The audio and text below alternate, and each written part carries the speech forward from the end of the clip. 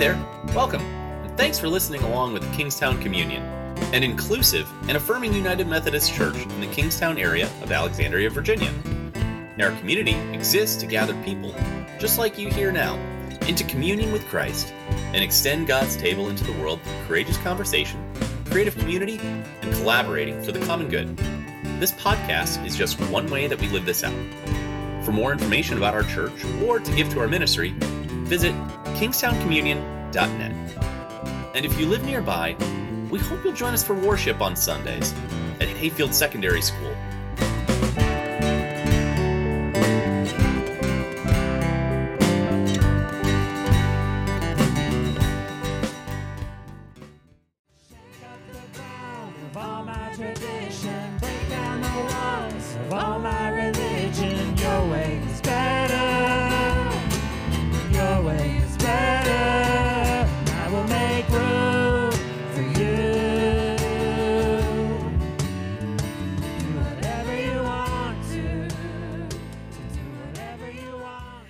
Okay, so this is from 1 Corinthians 3, 1 through 23.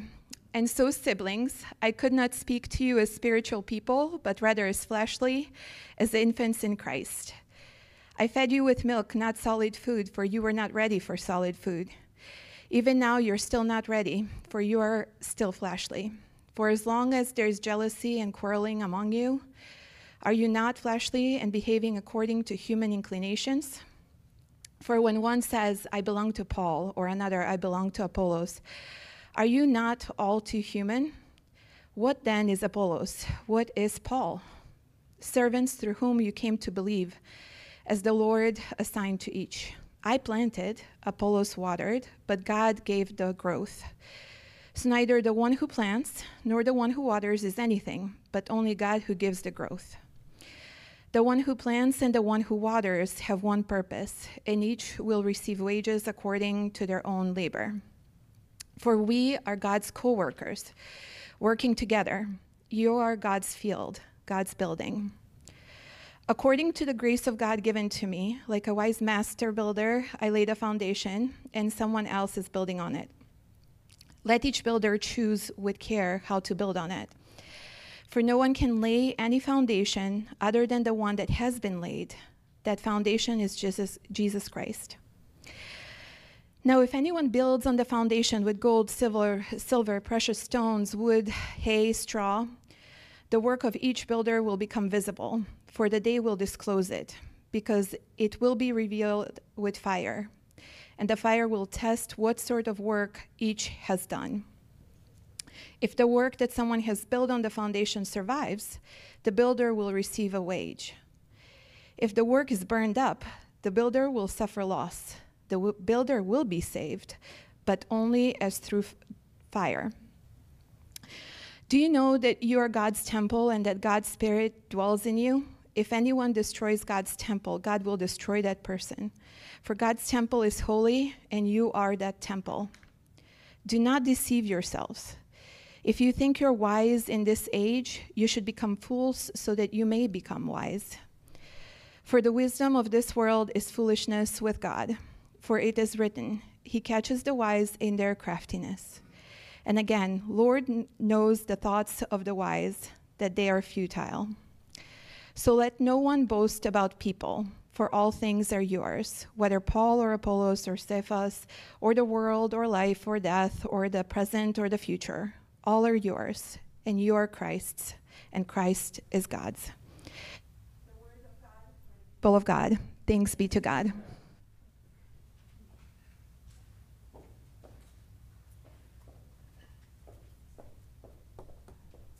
Well, I don't know if you all have.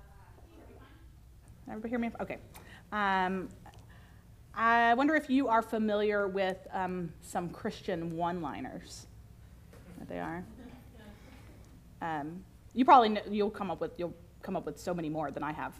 But the ones that came to me offhand immediately were like, too blessed to be stressed, you know. Yeah, it's like, oh, you groan as you laugh, yeah.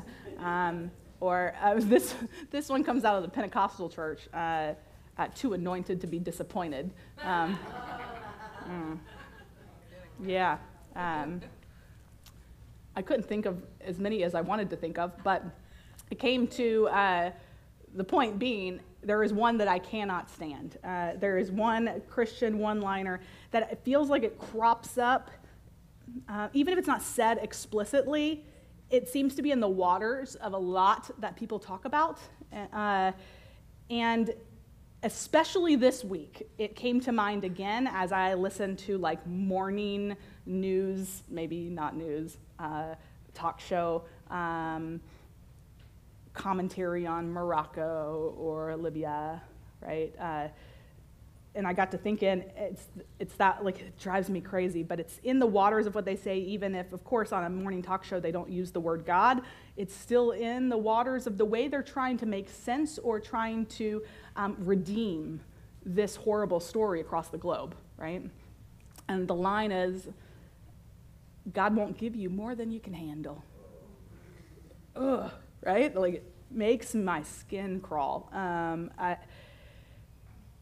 And it comes out subtly in a lot of conversations, not normally with you all, or maybe not intentionally from you, but might come up in even a common table or something, trying to make sense of our pain in a way that that rescues God, right? I think one reason that I do not like this phrase, God won't give you more than you can handle, I don't like it because it assumes that God gives us heartache, right? That's the first part of it that is just hard to reconcile. That God gives us pain or anxiety or financial hardship or job loss or grief or natural disaster, that God is up there kind of dropping little marbles of pain or sadness on us, but just enough so that we don't completely topple over. Never more than that, but enough. I hope we know as a community that this is just a way of thinking that is categorically out of sync with the heart of God. I really hope you know that. It does not match the God we get in Scripture. It does not match the God we love and seek to emulate and embody at Kingstowne. And so this line, God won't give you more than you can handle, it makes me crazy because we all know that there are plenty of times, have been plenty of times in each of our lives, where what is happening in our life right at that moment is actually far more than we can handle. Maybe you can think of that moment. When you go to sleep just hoping, praying to not receive another troubling phone call about another problem that you have to solve. When you feel like you are already juggling more external burdens that you know how to keep in the air. What is happening is so much more than we can handle. When you start the day promising once again that you're not going to numb yourself because of all the burdens that you have, that you've got to hold in the air, what is happening is so much more than you can handle. When you jump every time the phone rings because you know it's another creditor for a late bill or you're expecting another phone call that would bring it all come crashing down. It's just so much to handle. And so when I encounter people who are waiting for healing in this sort of pain, any of the ways that we experience pain, who are begging God to be healed from emotional or financial or relational pain, mental pain, it makes me furious when I hear God won't give them, me, any of us, more than we can handle, except that someone that I actually very much respect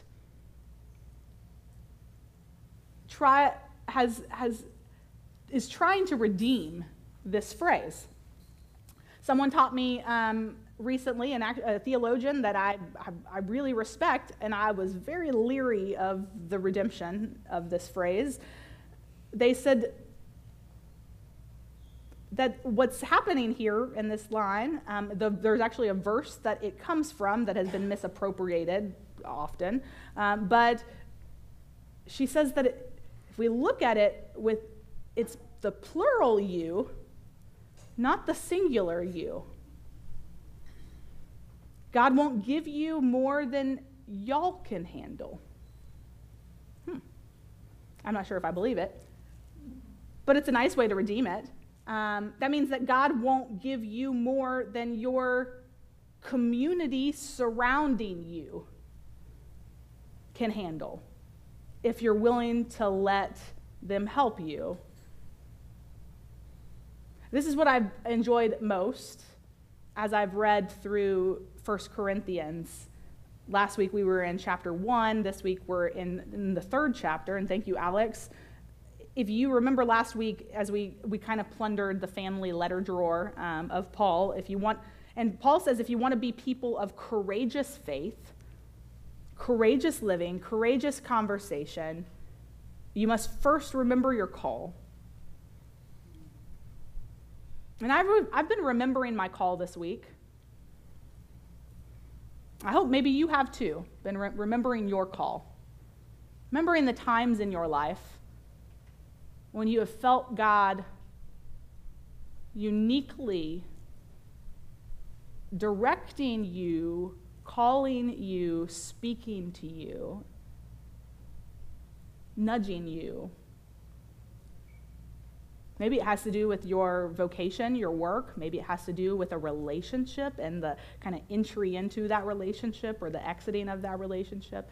Maybe it has to do with your role in the church.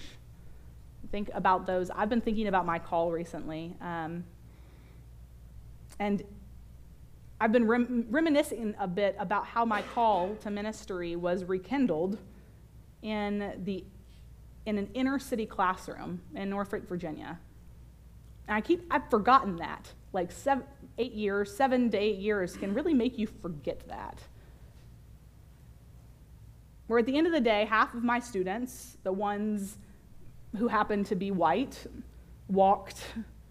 left with their parents to $1 million homes on the river, while the other half of my students walked across a set of railroad tracks that you could see from the window of our school by themselves every day.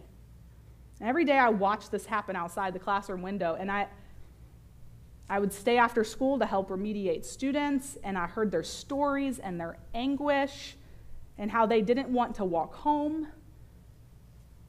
And my call, I have to remember, my call was re-enlivened there in those conversations. This week, I was reminded about how this was such a pivotal part of my call. I was hearing these stories after school, on afternoons in a public high school, and it kind of set my heart on fire for God in this, in the work of God in the world, the healing of God in the world, for the justice of God in the world. Not a kind of justice perpetuated by various agendas, right? But the kind that, like, the prophets talk about, so that people ask questions of why do you preach so often about race, or why do you feel like you can talk about that, or why do you think it's important to talk about that? And it's because this call, I have to remember, it's because my call birthed out of this gripping encounter with racial injustice. And to not have courageous conversations about that would be not true to my call. So I wonder if you've been thinking about your call and those moments and how they have informed your life and the living of your call. But today we move on to the second part of our vision. Last week we talked about courageous conversation. Move on to the second part of our vision, creative community. That a value of our church is something we name as creative community. And we wonder how that value can become a virtue, which is something that is kind of nestled in our heart and kind of oozes out of our practice of living. A virtue for us on the Christian journey. The scripture today makes it clear. Paul makes it clear beginning even in chapter 1. before we look to chapter 3, Paul encourages us, hey, siblings in faith, in the name of Jesus Christ, agree with one another and don't be divided into all these rival groups. Instead, be restored with the same mind and the same purpose. And Paul is talking to this little church, as I mentioned last week. This is a 1 to 3 year old church, but he has in mind what this church might be when it becomes 5 years old, 10 years old, 20 years old, maybe what this church might be as it is institutionalized. Redeeming that word institutionalized, meaning like a thing that lives on generation after generation after generation. Paul is thinking forward to that, and Paul first says, remember your call. If you want to be about courageous conversation, remember your call. And then Paul says, if you want to be a generative community, a community that is about doing the work of God, this new thing in the community, you must remember the shared purpose that you all have. Not your individual call only, but the shared purpose that we all have. This is what Paul says is the heart of community. This is what Paul says differentiates the church from any other various group out there, that in the midst of different ideologies and different understandings of how faith and politics intersect in different backgrounds, different places we all came from, different backgrounds of faith, different backgrounds of culture, different backgrounds of different households, different upbringings in all different parts of the country, that we are united in the shared purpose of being the new thing that God is doing in the world, bringing about the healing that the world desperately needs. And so then in chapter 3, Paul starts, actually first not on the screen, but Paul starts out by saying at the beginning of chapter 3, you say you belong to Paul, and you say that you belong to Apollos, but others say, I belong to Christ. Has Christ been divided? Has Christ been ripped apart into so many various purposes and agendas? And the way we read this is often like folks who throw out, like, God won't give you more than you can handle without knowing what it even means. We read this as, and we read it as, forget who's in power, forget about what it means or what it says or what it implies. Jesus is Lord. That's all that matters, that you belong to God, that I belong to God, that you belong to God. But proclaiming Jesus as Lord as a way to kind of wipe away responsibility, forget all the rest. Jesus is Lord is like kind of forgetting that it was the empire that crucified Jesus. So when Paul says you belong to Christ, has Christ been divided? Paul's saying, like, you know what's creative and imaginative and compelling about the community we find in the church here in this kind of place is that we, no matter what, are united around the shared purpose of seeking God's healing and then bringing healing to the world. And so the only posture that the church then can take, that we as Christians should ever take, is a posture that we could and should rightly reclaim as our call, maybe to this word we often hate but is right, our call to evangelism or invitation. What are we to say to the world around us? What posture are we to take? It's not none, I will tell you that. What posture are we to take? What are we to say to the world around us? We are to say, hey, if you're hurting, I'm uniquely designed as a saint of God, as a Christian, to help with that. If you're hurting, that's what I'm here for. That's what we're here for, to work as an agent of Jesus for your healing, that you, in whatever gives you anguish, whatever brings you pain, whatever feels like far more than you could ever handle, might be made new. And here's the thing about healing. It's rarely ever a solitary event. Healing rarely comes through that mentality that Jesus and I can just fix this little thing on our own. or that I've got God and I don't need anything else.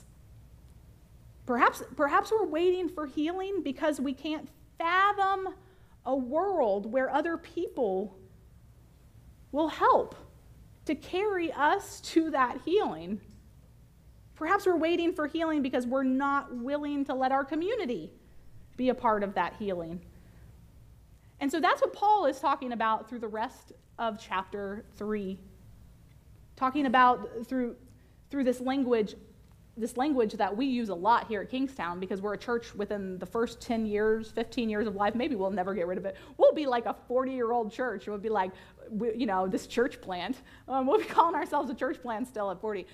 But it's language that we use all the time here, this language of planting and building. As we're always planting, and we're always building, we're always relaunching, we're always cultivating something new, right? We use this language a lot for new things. We're a new thing, kind of. We're year 7, but it's still new. Paul uses this language of planting and building to describe the work of the church. Maybe to say that the church should never, ever, any church that's forsaken the language of planting and building has lost the purpose, lost its mission entirely. Any church that has gotten so used to being institutionalized that it forgets that it once was something new that God envisioned and God called, and a purpose beyond ourselves, maybe it's lost its purpose.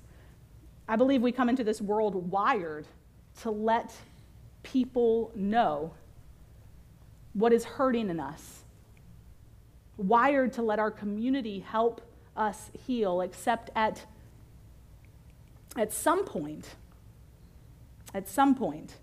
the world teaches us to cover up that hurt and those places that need healing. And our voices become more and more quiet as we stop saying aloud what hurts us. And Paul reminds us again that our shared purpose is, it's this language of renewal, of planting, of building, a shared purpose that involves all of us to be agents of healing. And so let's look again at this. I planted, Apollos watered, but God gave the growth.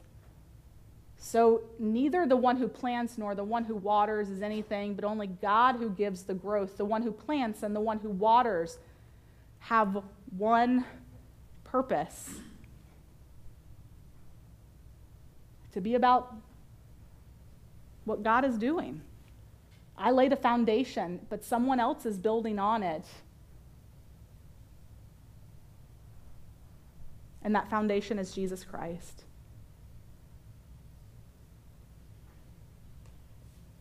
I believe that at some point, we stop remembering that we're all in need of healing. And we decide that we can handle things on our own. What might it take for us to trust two things: that this community could be a part of your healing, but trust that you are uniquely equipped to be a part of the healing of the world around you. If I were to guess the main reason why people don't or feel uncomfortable by words like evangelism and invitation, which are uniquely ours to do, it's because you don't feel like you could possibly ever be equipped to be about the healing of the world around you. That's all that means. I will say, until it's something that it's so hard for any church in this area.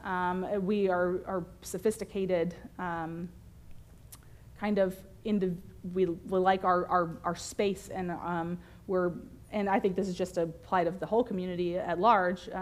This growing isolation, growing individualism, growing just getting kind of locked inside our own house and in our own neighborhood, and not venturing out from it because we're just all so exhausted, and I know. But I believe that this space here, it's only on the edge, not even there yet, of what this could be as a space of healing for us and our community. Like And it will require us with each other to begin to share, to be vocal about the healing that we need and the healing that the world needs. I saw this, I remember it was like 7 or 8 years ago now. I didn't think that this was possible, did not think that this could ever be until I attended a church. It was not in DC Metro, which is why this is so hard, because this area just breeds people that have trouble letting kind of the facade down. But I visited a church, and I saw something that I'd never seen something so wholly authentic happen in a space of worship before. They had one of those times where you share your prayers openly in the service. I'm not a big fan of that, but maybe that's what it takes for a community like that, us to start opening up to each other. Maybe it does take a time where we have people stand up and share their prayers. Maybe that's what it looks like to be a small church, and might as well lean into it. Maybe that's the new thing that God is calling us towards. That feels like a very old thing, right? But maybe that is the new thing. But they had a time in the service where they had people, share their prayers out loud, and I thought it was going to be, your typical list. But it was wholly different. A guy stood up and said, I got this new computer, and since I was 12 years old, computers have been the side of my greatest shame and greatest addiction. And I'm afraid of what's going to happen. I got this new laptop, and now I haven't wanted to unpack it because I'm afraid of what it might make me, what I might dive back into. Will you pray for me?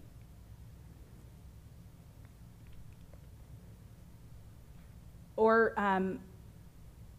someone else shared in a space like that, how just unbelievably authentic. Someone else shared that she had just gotten out of the hospital. She had had a back surgery, and they had given her a lot of prescription pills. And she was really worried about how her history of addiction married with those pills. What could come of that? And she shared it aloud in a space of worship. And somebody else raised their hand and said, hey, who's going to go with her to this week and flush them down the toilet? Good Lord. How intimate, how unbelievably raw. But there's something about that. In that space, I knew that every single person knew that they uniquely were in need of healing. That's what that says. That not somebody across the row was in need of healing, not whoever hasn't come, and I'm a part of a church that heals others, that works towards the healing of the way that people see the church, that works towards the healing of the world, works with good nonprofits to work against poverty on the Route 1 corridor, and works with Hayfield to reduce isolation of teenagers by creating a courtyard. No, but starts to see themselves as in need of God's healing too. I would love to give the rest of this time today to a couple people from our church who I think over the last 4 years they've been involved in our church. And COVID, I have no idea how long you've been in our church now, because it's just, what is that timeline? I have no clue. But have come to realize the healing that needed to take place in them, and how the generative kind of birthing things new, imagining possibilities that never existed before, creative community of this church helped them to realize that healing and to begin to inch forward a little bit. Megan and Carly, would you come up?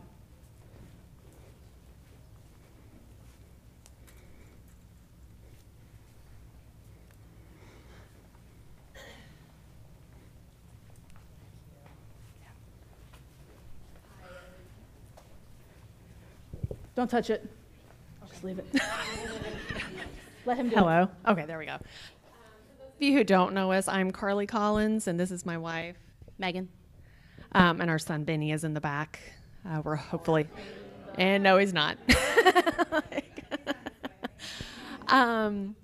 So when Michelle asked us to kind of give our testimony about the church, she didn't say a whole lot about what to say. She gave us a general idea, and so it's. The sermon just really resonated with us, and as we've been kind of talking about what we want to talk about today, listening to your sermon, I was like, was she following us on our walks? Like, as we were brainstorming what to say. And so we have been members for, I think, about 3.5 years, and we started attending about a year prior to that. We came to the Knowles Christmas service. And after the service we were packing hygiene kits. And I remember what kind of hooked us was just, being at a service at a flower nursery, doing community service after, and thinking like, wow, this church really does things differently. And so after that, we asked to meet with Michelle, and we met with her for a beer at a local brewery.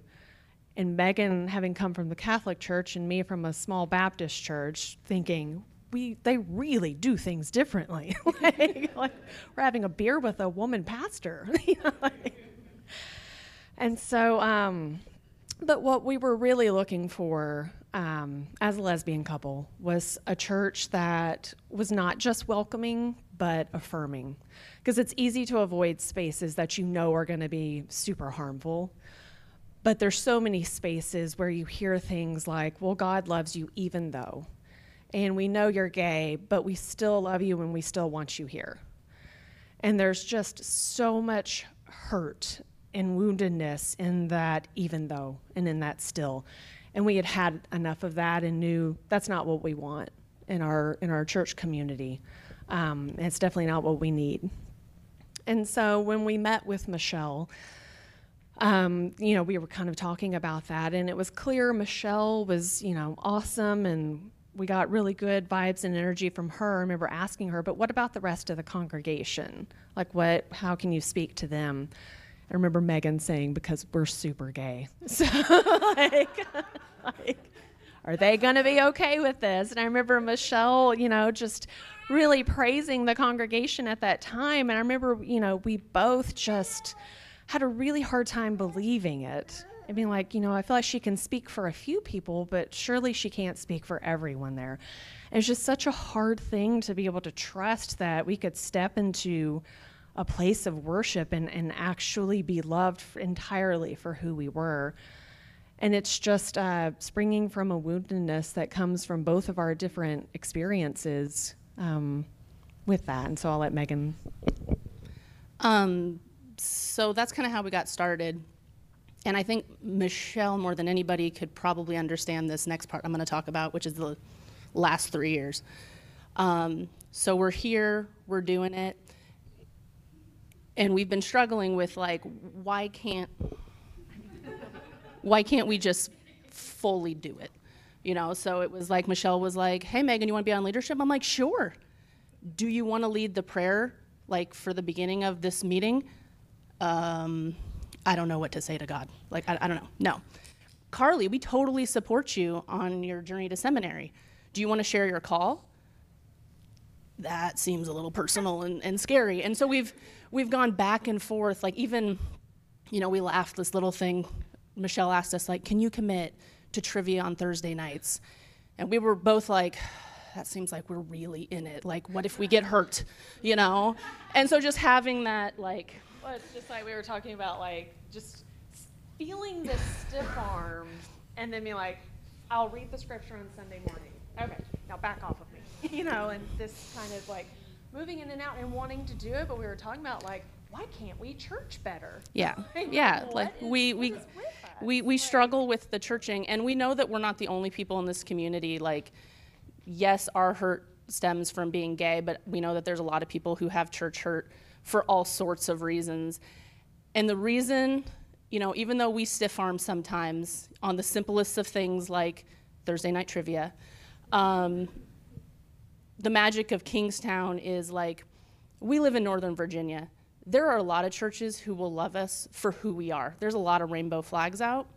Kingstowne loves us for where we are, and where we are with that very messy, complicated relationship that we have with God and church, and I think that is what makes this community so much different than just a rainbow flag church, and what makes us stick around, even though we aren't the best at churching and we're still trying to figure it out. But yeah, and like Megan said, like it's not just about LGBTQ community. I know there are people here that have been wounded and have hurt in different ways, and to me this church has just always been such a unique place, a refuge for people to be able to come and bring all that through the door with them, and a community that surrounds us and has just immense patience and loving kindness, to not just kind of cast those of us who are wounded to the side, but still bringing us in, still wrapping around us. I don't know where, I'm going to get choked up. Okay.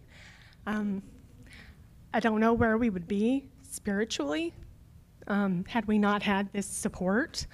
We do things like, we have an Advent wreath. We come to Ash Wednesday. We pray with Benny and just do things that I don't know that we ever expected to be able to do.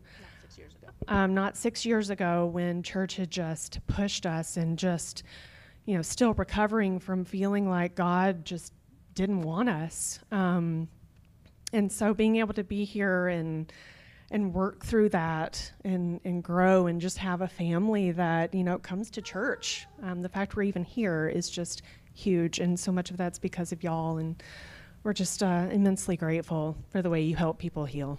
So, thank you.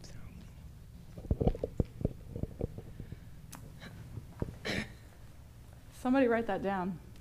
Loving people not for what they are, but not for who they are, but where they are. Let's pray. God, we want to believe that you are doing a new thing. 7 years in, even. You're doing a new thing here.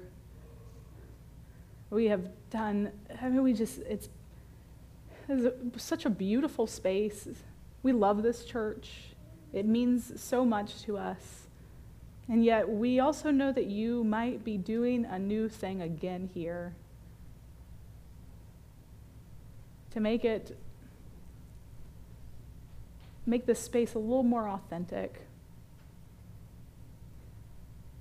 a little bit more the creative community that we say we are, that imagines the possibilities for all of our healing, so that we might imagine the possibilities for the healing of the community around us. God, we don't want to be anything that we are not called to be. We don't want to invest in a shared purpose that is not built on the foundation of Jesus. And so any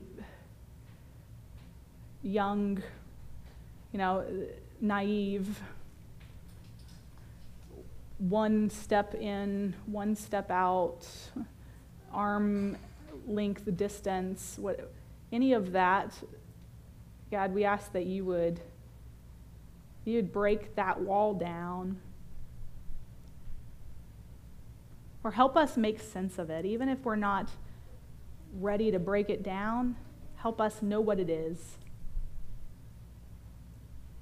Help us know the why, so that we might begin to work towards healing,